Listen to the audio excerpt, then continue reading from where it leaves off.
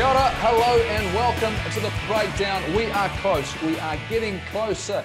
Tomorrow night, 11:59, we head down to level 2. It's been announced. Super Rugby Aotearoa is on its way back. Mills, Muliaina, Sir John Kerwin, Bernardine, Oliver Kirby wearing yellow. Mills, how stoked are you? We are not too far away from seeing some rugby once again. Oh, Goldie, I can't wait. And I can tell by the look on the faces of the other two, they're bursting at the bits to get out there and see some Super Rugby Aotearoa. So I'm looking forward to it. Finally, there's a bit of light at the end of the tunnel, guys. What about this? We love our derbies, and now we've got one every weekend. The Blues coming back. The Blues coming back. Bernie, you've got all the details. What does it look like? After 58 days of no rugby, we know we've only got 31 more days before Super Rugby roars back into life. But it is a domesticated version, and that's not all bad. We love a good derby, don't we? So Super Rugby Aotearoa kicks off next month, and of course it's our 5 teams. It's the Crusaders, the Chiefs, the Hurricanes, the Highlanders, and the Blues, and this is how it's all going to work. They'll have 8 matches each, so it's a 10-week competition with home and away format. It's going to be closed stadia, so no crowds as yet.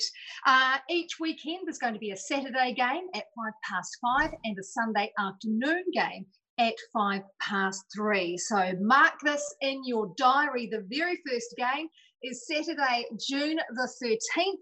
Highlanders versus the Chiefs in Dunedin. That's an evening game. Then on Sunday, the 14th of June, the Blues versus the Hurricanes in Auckland. We can't say Eden Park, it's in Auckland for the afternoon game. The full draw is up online at superrugby.co.nz. And of course, those matches live and exclusive on Sky Sport. Now, Mitre 10, that will commence September 11th. It is an amended competition, so the details of that's still being worked through. Same with Farah Palmer Cup. And of course, the Black Ferns have got their World Cup next year. The other thing that people are wondering about, the All Blacks, the international season.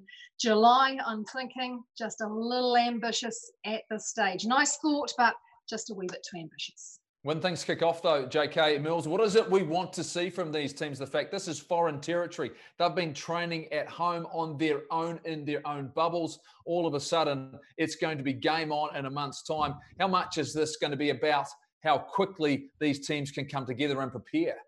Well, firstly, a competition that's so easy to understand.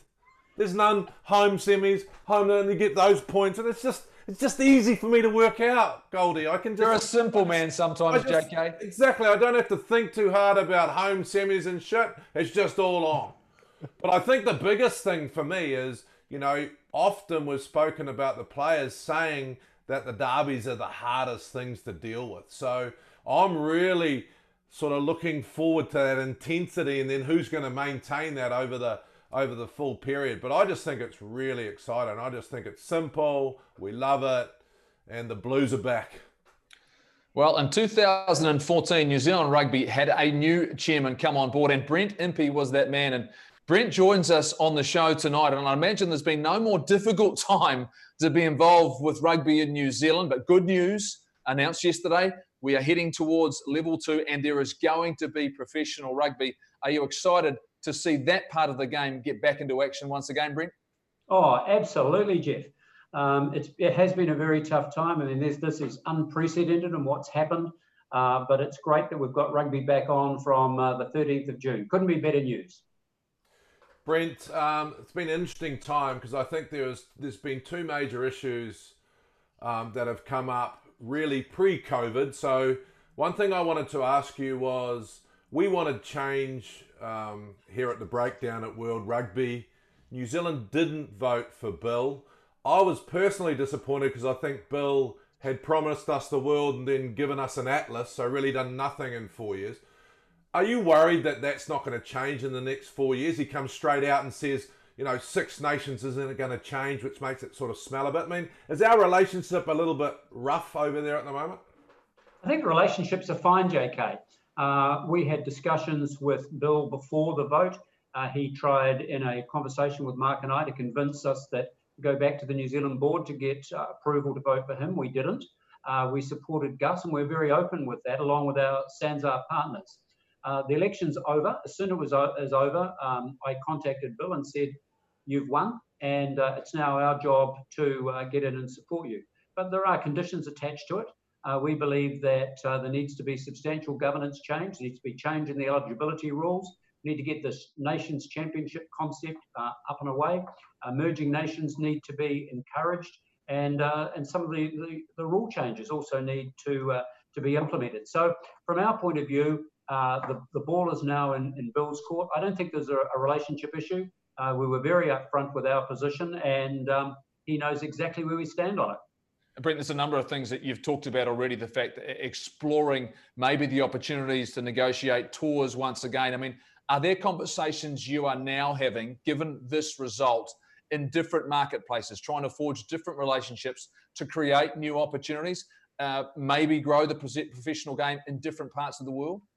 Oh, absolutely. And it's not just the professional men's game, it's the women's game as well. We're looking at all sorts of opportunities that are opening up. I mean, our criticism of World Rugby was that nothing had really happened for such a long time. That's why we supported Gus. And yes, I think if you look at COVID, it applies the same in so many businesses. It's a total reset. Whatever happened in the past may not apply in the future. So the answer is we're open to it all. And do you think Bill is seriously going to listen and make a reset? Because our game needs change. You know that, I know that.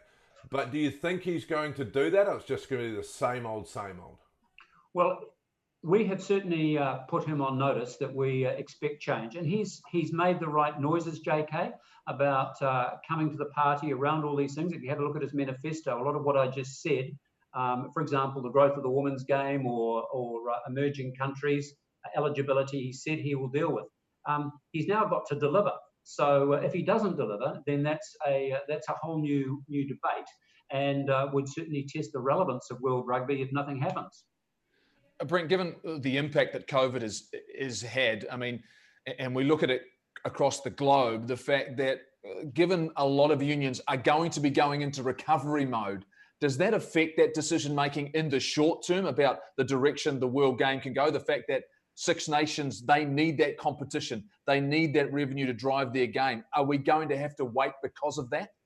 We can't afford to wait because the game is in crisis and survival mode. It's in survival mode here just as much as it is anywhere else. We're having to make cuts, which are very, very unfortunate. And so we can't just afford to wait. Now is the time to take the action. For example, to make get a global season underway, to make sure that test matches are meaningful, that sort of Nations Championship idea where there are points for every game. So therefore to make things more attractive. You've got to go back and say, well, what are the core things here? Well, the number one core is it's a game, and it's a game that has fans, and those fans we either want them to turn up to the game or watch them on Sky TV. We've got to create the best content we can. That means having the best players, making sure we have the right competitions, and then we've got to make sure that we've got revenue in so that the fans are going to want to come. The competitions are going to be great. We can't afford just to muck around and see that happen next year or the year after. It's got to happen now. I totally agree with that. You know, Brent, I think it's great that we are going to use this moment to pivot and make some change. I think one of the things that disillusioned me a wee bit during the voting process was, you know, two of the Pacific Islands deciding to, vote for Bill.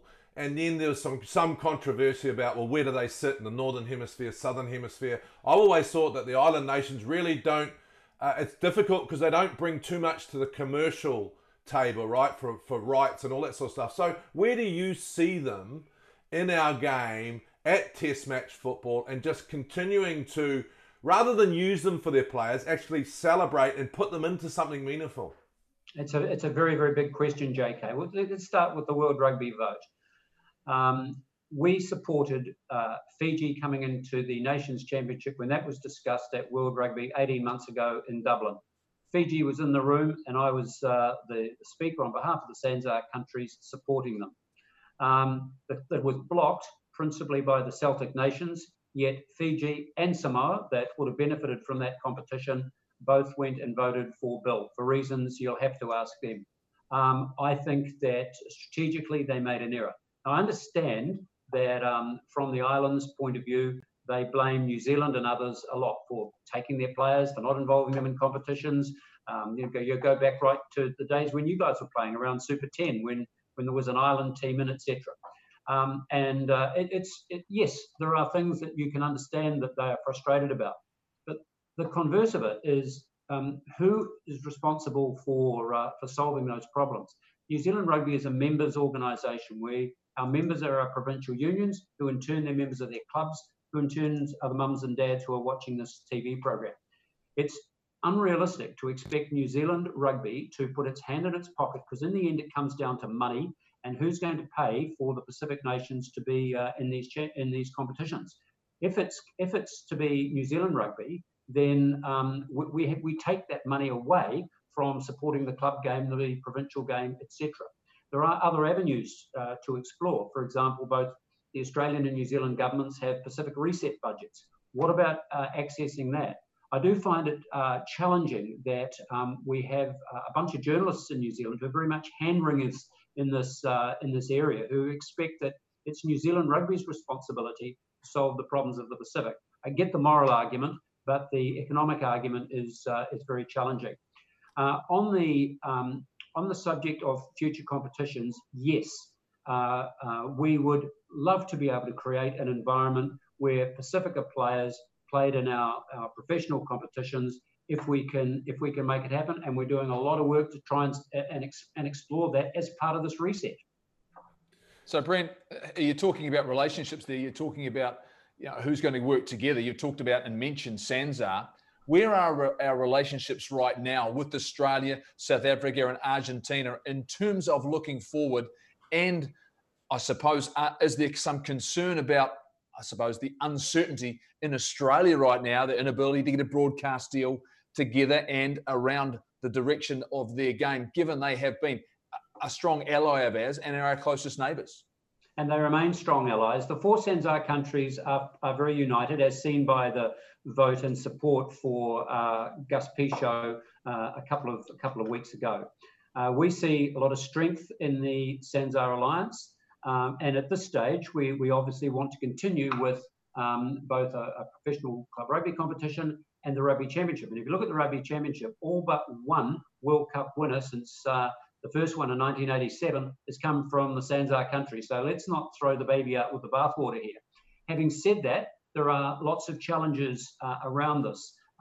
In the post-COVID world, we don't know what the cost of air travel is going to be like, whether you can fly from Auckland to Buenos Aires, and if you can, is it practical? How long are our borders going to be closed? Yes, there might be a trans-Tasman bubble, but is that going to extend to South Africa, Argentina, etc., over the next 12 months, even 24 months? So we've got a lot of that stuff to work through, and we will. And there's a SANZAAR meeting on the 19th of May in which we're going to be exploring this. And none of these options are easy, but as far as the alliance is concerned between the four countries, that's tight. But the complexities and logistics around running what we've done in the past is certainly up for debate. I think, Brad, the interesting thing for me is, for example, Bill comes straight out and says, we're not touching the Six Nations. And we don't want him to touch it, but not even considering changing the dates is frustrating. So my question is, do you think they really care in the Northern Hemisphere, or has their game got enough private ownership, enough income for them to just go, well, our poor cousins down south, we'll just see what happens? I actually think that's yesterday's thinking, JK, because we're in this post-COVID environment. I mean, their clubs are under great financial pressure, as are the French, and the fallout from what we're all experiencing right now is going to apply to everyone. We're in a position where New Zealand has probably the biggest brand in world rugby with the All Blacks. It would be matched by the Springboks, but we have a fair say in all of this. We're not beholden to the north in this environment that we're going forward. We want to work with World Rugby. We have a very good relationship with some of the unions, particularly the RFU, in which we've had a number of really positive discussions, and there'll be good things come out of all of that. So it's not as easy just to say, oh, well, the North's got all the money and the South hasn't, because we are in, as I said before, in a totally different world, and I think you've got to look at it through that lens. Rumours coming out, of course, the fact that we know in the Northern Hemisphere that they had done a significant deal with the Six Nations in terms of private equity and investment into their game. Rumours coming out that possibly New Zealand Rugby are doing that in a United States a scenario, or looking for those partnerships. Are you chasing? Are we looking for private equity in our game? And what could that mean to New Zealand Rugby? We're not chasing anything. We haven't got any agreements with anybody. There's no money on the table. We're not chasing anything. Our major priority right now is ensuring the survival and the growth that comes post-COVID for New Zealand Rugby. The question arises in this area as to capital. In order to run professional sport, you need equity, money, capital into your game.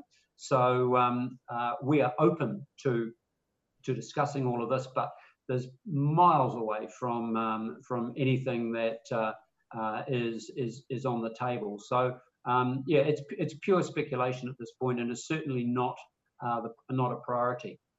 I mean, exciting times, talking about 10 weeks of local derbies. I'm excited, can't wait. Are we going to show some courage and use this period coming out of COVID to try some stuff around what Super might look like in the future? I mean, is this a neat opportunity just to take some risk? Yeah, I think it is. If you're talking about things like the rules, I'm clearly the wrong person to talk to. You'd be better interviewing yourself, JK. But yes, I think in terms of trying things around, particularly around our fans, the people, let's try and give them what they want. So if it's down that sort of line, I'm very encouraging, although it's not my area of expertise, as you know. You've watched enough games, and we could not have Sir John Kirwan interviewing himself on this show. It's not long enough for that, Brent. Look, a lot of people at home are going to be wondering about the community game, of course, because we know the impact it is having, and these are challenging times and a number of difficult decisions your board and Mark Robinson coming in as the CEO have had to make. What sort of assurances can you give them about the fact that the vision you have and the security of their rugby going forward, that just your average rugby player? Well, yes, we've been in very regular contact with the chairs and CEOs of all 26 provincial unions. We have tried, as part of this process, to limit the cuts to funding to provincial unions. They've received less of cuts than any other part of it because the community game is just absolutely vital. So if we're going to build this game back up, it needs to come from the mums and dads, the clubs, the schools, and coming through, and that's really where the priority is from the board, and we absolutely have to. I mean, if we don't, then we're on a slippery slope. So that's been a clear focus and priority in our considerations. Are there some sacrifices that will have to be made, or in terms of our future going forward, in terms of that investment and getting that balance right when we come out of the other side of this? Yes, well, this is a fairly big year, Goldie. We've got the Players Collective coming up end of this year. We've got to make sure we've got funds for our provinces, as I just spoke about a few moments ago, and to be able to kickstart what we need to do going forward, whether it's internationally or domestically, etc. So get through this crisis, and those are the next things that are coming over the hill. There's a good chance then maybe, are we going to see, as the global marketplace going to, given all of your business acumen, all of your experience, do you see the player marketplace changing globally?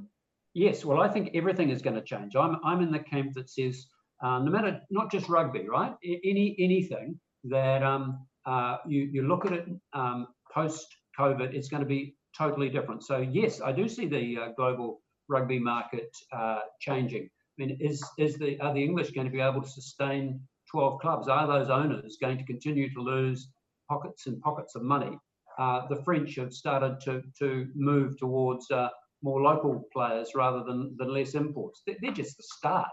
And then you couple that with the economic impact of this on all countries that play our sport, and you're back to a restart. So I come back to to two things really: the community game, which involves boys and girls and clubs and provinces, and the professional game, where the priorities are the fans, the competition, and then making sure we've got sufficient money into it to be able to fund it properly.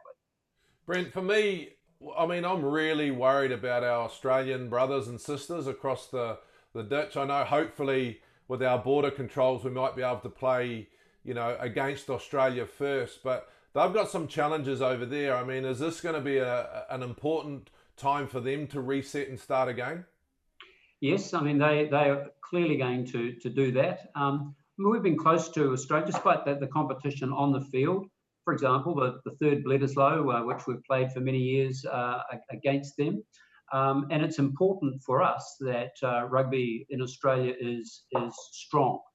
We all recognise that, but they face challenges, and through the SANZAR connection, we'll be trying to see what can be done to help them. But it's again, it's not as if New Zealand Rugby can put its hand in its pocket and say, well, here, there. But are there other ways in which we can assist Rugby Australia? Brent, this has been fantastic. We really appreciate your time and giving us the insight and the information we need to know about, some of the challenges and the directions and the conversations you have had, the fact that give us some hope that we are heading in the right direction. It looks as though by your wine cellar, because there's not much of a cellar behind you, it's been a difficult lockdown. You're a little bit light there, but we're coming out of the other side of it. I'm sure you're going to restock and look forward to what's going to be an exciting rugby season ahead of us. Yes, well, I know. Now that we're getting down to level 2, I can go down to the local Waiheke wine shop and restock. So things are looking up. OK's going to look after it. Don't you worry about that. Thanks very much, Brent. Appreciate it once again. Cheers, mate. Cheers. Bye. Yes, Super Rugby is back. It's Super Rugby Aotearoa. It is on June the 13th. Of course, the players will be back in action. Earlier on in the season, we asked them this very important question. What is the weirdest thing they have seen a teammate do? Weirdest thing I've seen a teammate do on the field was Dylan Hunt when he got knocked out and he's slapping himself on the head to the ref like, I'm knocked out. Ref's like, well, you're not. Rennie Ranger having a pre-game dart. Ricky Riccatelli, we have our pre-workouts like in a container. The lid was off. It was before the game or at half time. We just saw him pick it up and just go. I once saw Shannon Frizzell eating coffee and rice. He makes a bowl of rice, coffee, and just pours it on. Says, it gives him energy. I've seen Ash Dixon score a try on the 5 metre line before. That was pretty funny. Ash Dixon, rolling maul, thought he was scoring the try, but he dove down and scored it on the 5 metre line. Here we go, the trademark of North. Dumbest thing I've ever seen. I know Gareth Evans changes his boots at half time every game. Yeah, he does it. It's pretty weird, eh? He changes it after the warm-up as well. 3 pairs of boots to a game. Yeah, 3 pairs of boots. I don't know why. Dalton Papali'i, he loves to sleepwalk. Weirdest thing I've ever seen a teammate do is probably spewing before the game, mainly just because I'd never seen it before. Johan Bardul, we're an hour out from kickoff, but we've just got to the ground and he's just sitting there going, I think it was Josh Honeck in South Africa. We were playing in Joburg and he just pulled his top back and just threw up down his top. Sweet as. And I'm like, what about the rest of us? Like, what if we land on you? Or he's just like,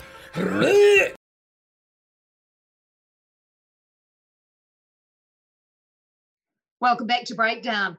Well, we all know the game musical chairs. The music plays, and when it stops, everyone scrambles for a seat, and if you don't have one, you're out of the game. Well, with Rugby Australia, there's circus music playing and no one wants the chairs. Now, Raylene Castle fell on her sword. She succumbed to the pressure and resigned as CEO of Rugby Australia. Well, Peter Wiggs, who was a new director on the board, lasted 37 days. He couldn't fast-track his choice for CEO, so he threw the towel in. Step on up, Rob Clark. He is now the acting CEO for Rugby Australia while they undertake a 3 to 6 month process to find a new permanent CEO. So what is the mandate? What are the 3 key things that Clark wants to do? Well, number 1, it's a no-brainer, finances. They need to sort that out and fast. Number 2, launching a domestic competition. And number 3 on his list is competition structure for 2021, sorting something out for next year. Add to that the absolute debacle of the broadcast deal, or should I say a lack of one. Fox have been a great partner of Rugby Australia for 25 years. That's a quarter of a century of a relationship gone when Raylene Castle said she was going to open the bidding to other broadcasters.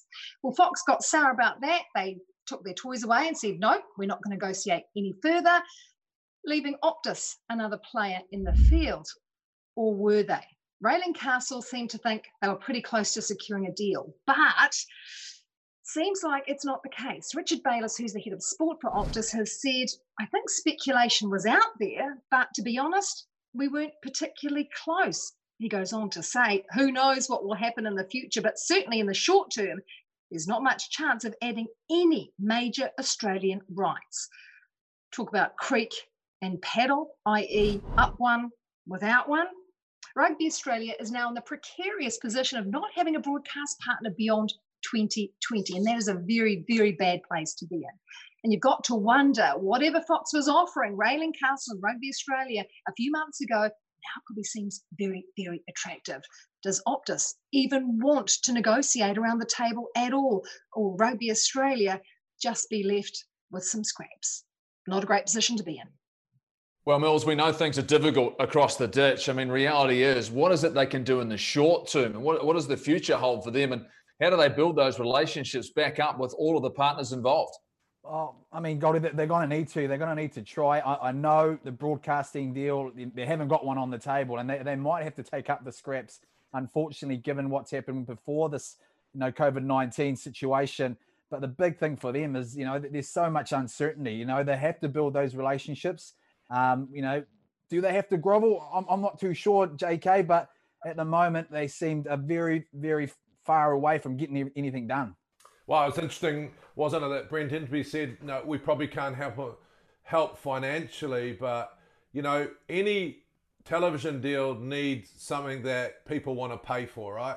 And if we could possibly bring them into our competition in some way, that'd be a bit of an enticer for the TV people, but I can't really see anything besides that. What do you do, Millsy? You go back to Randwick versus Manly. I mean, we're excited about our competition because we've got the best teams in the world playing against each other. But in Australia, they're going, oh, ho-hum.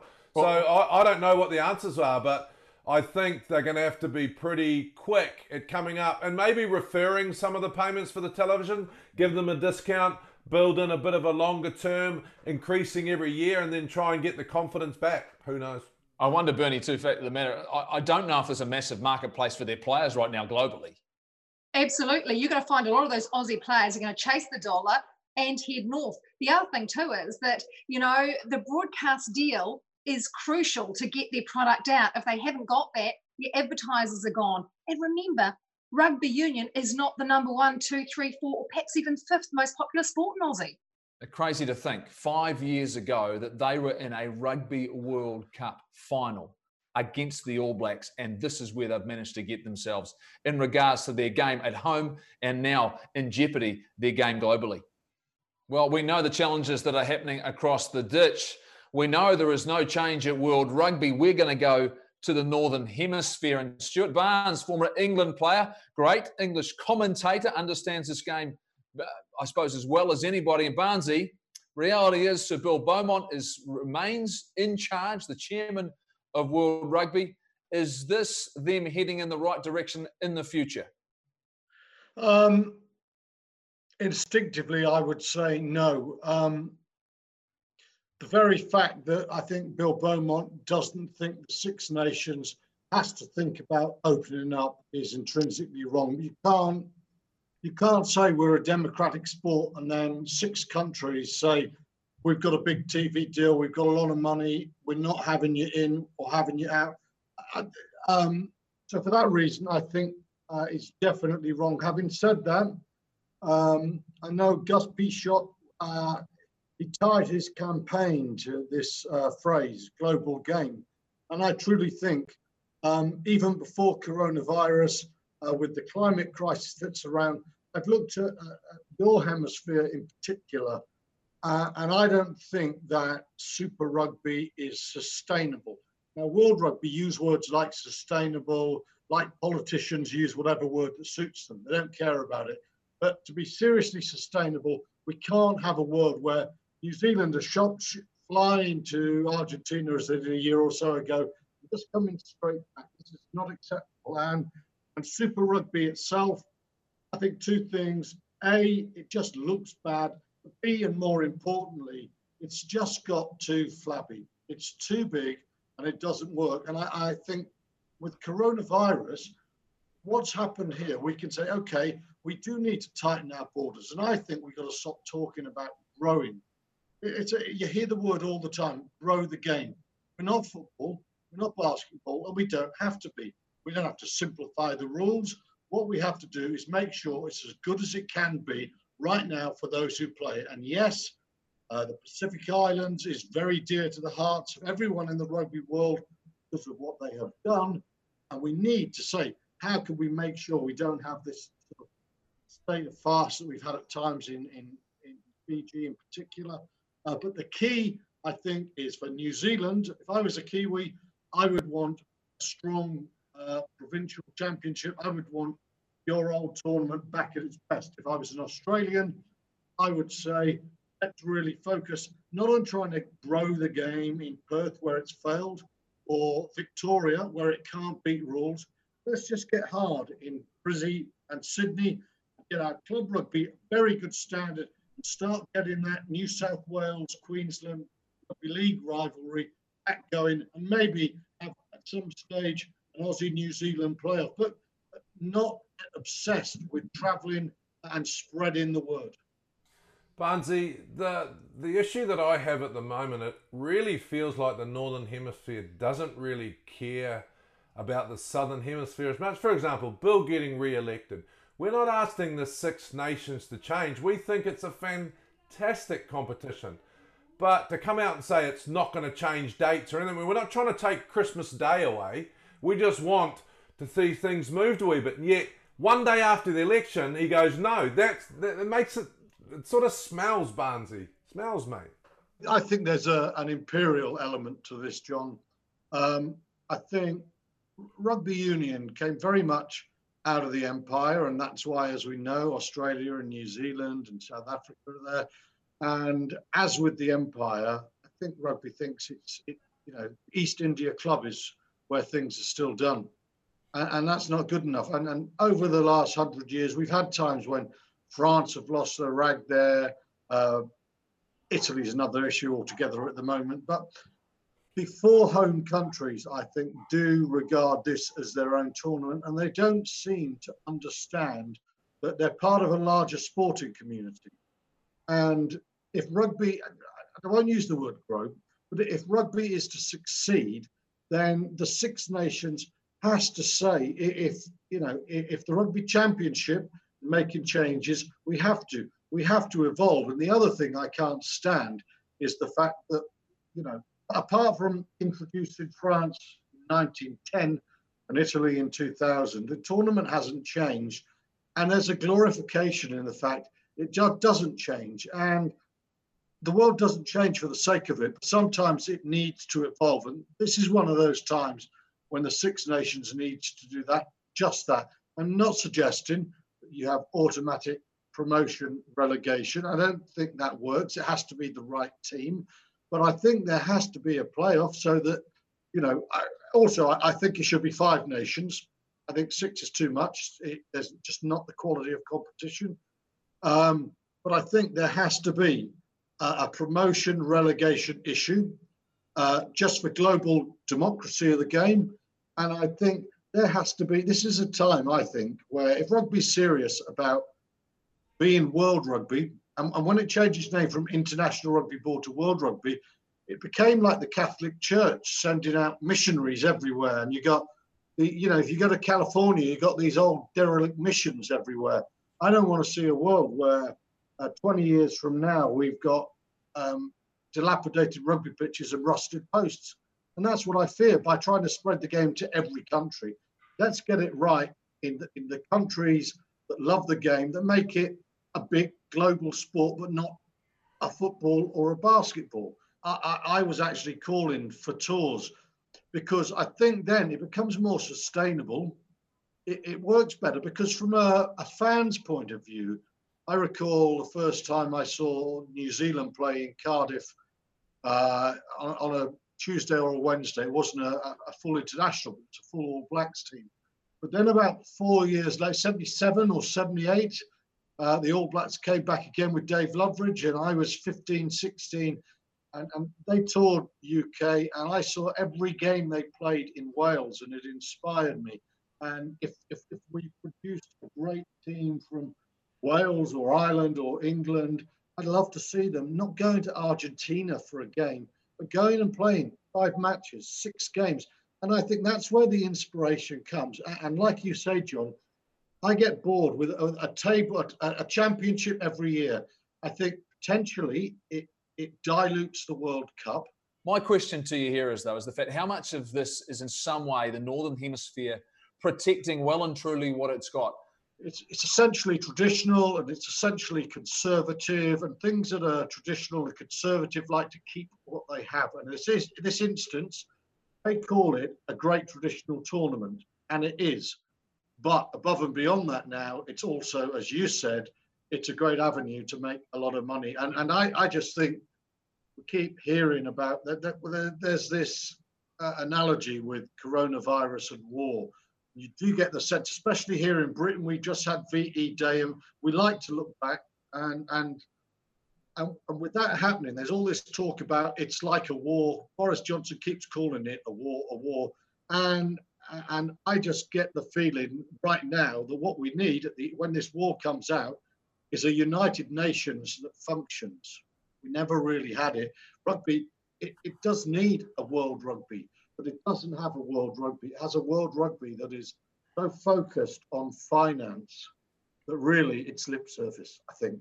And you talk about a global reset there for me. Is that what you're saying? And you talk about the clubs in England, you talk about those in France. Are you getting the sense that the marketplace and what's actually happening in the global game and this, where the players are moving around, that's not going to be as prevalent, and maybe it's all going to come back just slightly so that all of a sudden that word, we hear it all the time, that sustainability becomes more important than that word growth that you obviously don't necessarily agree with? The academies have been forgotten so often in England. And one of the things that for 25 years since I stopped playing, I've tried to say to deaf ears in England, and that's New Zealand have been historically the dominant country from day one onwards, and they have through the professional era, because the education and the coaching of players is good. And you keep looking at the wrong thing. You keep looking at the Crusaders and you keep looking at the Hurricanes, but you should be looking at the school system and what is coming through there. Our school system produces good test teams, but they're just because we're big and strong and there's a lot of us. They're not producing intelligent rugby players. Rugby is an intelligent game. And I think that if we go back to get our academies in a stronger position, if we look at our schooling in a better way and our junior rugby, and we think, how can we just get more intelligent rugby from an earlier age? That will make such a big difference in England in particular, where I don't think the rugby intellect is great. But that is also, and importantly, because there's no way that clubs would bother if they didn't have to, it is going to become more important because budgets are shrinking. So they'll be looking at employing possibly a higher level academy coach and getting more players coming through. You'll know a little bit about all the fuss we've had about Saracens for seemingly forever. what Saracens' enemies don't like to say is a huge core of that team came through the Saracens Academy. And yes, they broke rules, but also they have been able to develop a great team and an intelligent team because their academy system is so strong. And we shouldn't forget, look, I mean, I think reality is here, Barnesy, that it was good enough, though, to make it to a Rugby World Cup final last year. And we've spoken to a number of players, and we spoke to Stephen Luatua, who loves playing over in England. He loves the game there. He says he's developed it, and he says there is always more than one way to play the game. So we shouldn't forget that as well. Mate, it's always great to get your insight. Thank you so much for joining us. We got there in the end, but, mate, we look forward to catching up with you once again, and hopefully it's when we've got some rugby, but you stay safe, take care of yourself, and hopefully things are going to be looking on the up very, very soon. Thank you. And you, Jeff, John, always great talking to a pair of brilliant broadcasters and glorious wingers. Gosh, and that didn't cost us much, JK. Yeah, I'll send you some wine, Barnesy. Well, while we wait for some good news out of World Rugby, we are celebrating the return of Super Rugby. But Bernie, this is not the only thing we are celebrating this week. Absolutely. Jeff, if you look at the calendar, my diary says we should be about round 15 of Super Rugby, but we do, that's close. We do have something to celebrate. Thursday, the 14th of May, we are celebrating 150 years since the first ever competitive game of rugby was played. That's good news, right?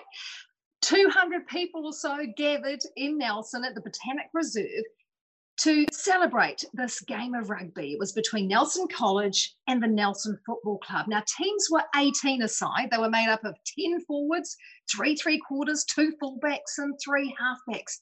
3 halfbacks. Can you imagine the yap? No state-of-the-art lycra with 4-way stretch, no GPS sensors and mesh cooling vents in the uppers. No, it was good old-fashioned cotton tops and caps for college. The town team, however, they were sporting street clothes, so basically mufti. And the skills of this very, very early version of our beloved code, they were summed up, let's say, uniquely in a match report in the columnist newspaper. Now some player runs with the ball and a general scrimmage ensues. It's all about shove, pull, rush, and roll about on a confused mass till down is cried. And away the ball goes again till perchance it gets in touch or caught. And it gets even better. How about a weather report and a cheeky scene set? The day was very favourable, being rather cloudy and quite calm, and the field was decorated with a fair sprinkling of ladies and a goodly number of the opposite sex, who seemed greatly to enjoy the changeful fortunes of the game. The Townies, they won the game 2-0, with the crowd dispersing completely unaware that they had witnessed history, the first ever competitive game of rugby in New Zealand. And it was brought down under by this man, Charles Munro, the son of the then Speaker of Parliament, Sir David Munro. Well, Charles was sent to Christ College in England to complete his schooling, and while there he played a version of football associated with rugby school rules. When he came home, he brought the game with him. 19-year-old Munro was on that winning team, that very first match back in 1870, which was reenacted in 2011. Nelson celebrating the very essence of grassroots rugby. This time around, 6,000 people turned up to spectate, including far more than a sprinkling of ladies and a goodly number of the opposite sex. That's a relief, though hacking and kicking one's opponent in the shins was not permitted as part of the sequel. From there, unions and formal structures were created, and in 1905 we celebrated our very first official All Blacks team, the Originals. How far we've come, how far we have to go, and it's not long before we get another dose of our beloved code. Super Rugby, 13th of June. We're nearly there.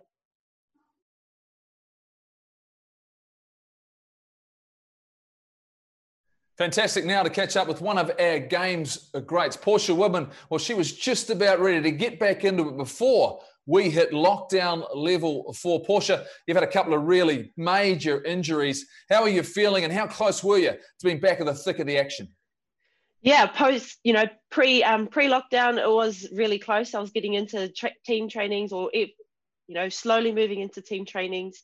And now, since being in lockdown, I did a PB in the Bronco, and that meant that I could then move into team trainings and fully get into it. But I have no team to be a part of, so that's a little bit frustrating. But it's a part of sports, and it's all the things that we've had to kind of deal with within this lockdown. What's the motivation been for you? What has kept that drive there? What has kept you working hard and doing that rehab? Because we know as athletes, rehab's not a lot of fun because it's hard work. What's been the driving force behind it for you? I think I look back to 2016 when I broke down on that field. I felt like I didn't give my best in that game, and felt like it jeopardized our team's opportunities at a gold medal. So that's definitely fired me right up over these last 4 years, and even just to extend it out this little bit more. I just don't ever want to feel like that again. And I feel like once I get into this position of being able to play, I'll have my mental state right, because once you've gone through a big rehab situation or a big injury like this, you can kind of overcome anything. So yeah, just feeling like I want to be better than I was in 2016. So you're hungry. You can't wait to get back out there. Okay, there's the Farah Palmer Cup, the possibility of that. Then obviously the Olympics next year, and then the Rugby World Cup. Are you available for all three? And how do you prioritise, the different formats? Yeah, I guess ultimately the Olympics is the big carrot out there in front of us. But with border closures and international travel not quite available to us, so I'm probably looking forward to playing a bit of FPC, seeing how that all rolls out within the next couple of weeks, and then head into Olympics. And if the chance comes out that I can play in the World Cup next year, then I'll give it a crack. But it all kind of comes down to communicating within the two environments, 15s and 7s, see how they see the possibility of us switching in. Playing 15s is completely different to 7s, and I know that because last World Cup I was still kind of learning how to get my head around 15s and stuff. So the possibility of going into a World Cup with no test matches and stuff with the Black Ferns might be a bit of a sticky situation, but I'm keen to have a crack at both if the opportunity comes up. A lot of uncertainty surrounding the game. I mean, for you, what is it that you hope happens in the short term, in fact, in terms of making sure you continue the great momentum that the women's game has really got now? We're seeing more and more internationals. The Sevens program seems to be expanding. I mean, what's your hope in the short term that we can see, so all of a sudden we can appreciate what's happening in the female game? I think it would be really awesome that all the women's rugby players can get in and play FPC. How that structure works out, I'm not too sure. Whether we play the top div or the whole competition, I'm not too sure. But I'd be really keen to see all professional women's players get in there, play it, make this massive game. Most rugby players, they go through the program or the scenario of club, FPC or NPC, and then into international. So that's where you fall in love with the game. So it'd be awesome just to see the girls pump up these teams, get a really cool competition going, and then we can move forward from there. And hopefully, like you say, it'll bring back the fire within women's rugby and have everyone really supporting it. We may not be able to be at the games, but whether they're there watching on TV would be awesome. Given the financial sort of circumstances, are you a little bit concerned that the women's game might end up going backwards in terms of where things are at right now? Yeah, to be honest, I probably don't have as much to do with that sort of stuff. But I think what we can do as international players within New Zealand is really get this competition growing, help the domestic competition as much as we can, and then be there for the process if we get to move into any international travel, any international competition as well. Looking forward towards the end of the year, there's also the Black Ferns 15s test matches that might be available, and then also into the Sevens Dubai competition as well. So I'd like to be a part of those conversations, but at the moment, I'm not too sure. Portia, we know exactly how tight you are as a group, particularly in that Sevens program, but we know as well that 15s group, the fact that there are professional contracts out there for players now. How is the Sevens group that you've been a part of for a long, long time, how have they stayed connected? Have you stayed connected? And have there been conversations, the fact, I suppose, a bit of banter amongst yourselves about when you finally do get back together? Yeah, without a doubt. I think we wouldn't be the tight-knit team that we are if we didn't stay connected through these hard times. Mostly it was quite team orientated, just seeing how everyone's tracking in these uncertain times. You know, these young girls, 18, 19, 20-year-olds that have never really experienced this and are kind of sitting in this limbo zone. So just making sure they're okay, but also making sure we've got that banter, because that's what we love, right? We're definitely missing just the training with each other, the competition that you have when you're on the field. I've been lucky enough to train alongside Michaela within our 2 meters distance, and just to kind of test that out, because she was training with her partner Aidan Ross, and we haven't really had a chance to test ourselves against our own teammates. So it was nice to kind of see her again and train alongside her. But yeah, I think the biggest thing we're looking forward to is just seeing each other and as the possibility of hugging each other, because we're such a cuddly, hugging whānau. You know, we all cry with each other, laugh with each other. So to be able to hug each other and just get in and talk to them face to face will be a huge thing for all of us. Has your skin folds gone up? Give us your best. Hey, give us the you best can't be asking that. What? You talking to me? No, yeah, it's got a chance. Might have gone up. I don't know. Might have gone up.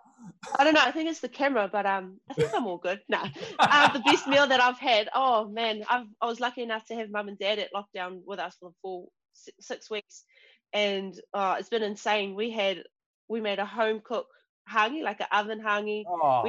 We had continuous boil ups, pizzas. Yeah, we probably had the skin folds go up a bit, but to be honest, I don't care, because I'm never going to get this time again with my mum and dad. But those are the good fats. Those are the good fats you're talking about, right? Yeah, totally, yeah, that's the good ones. Yeah. No, nutritionist. There's no takeaways.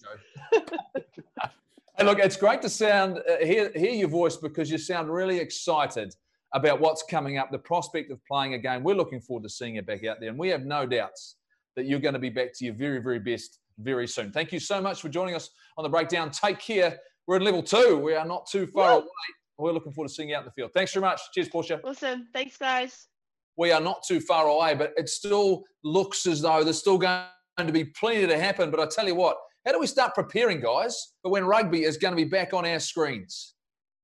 Well, I was going to do some contact training, but I don't need it.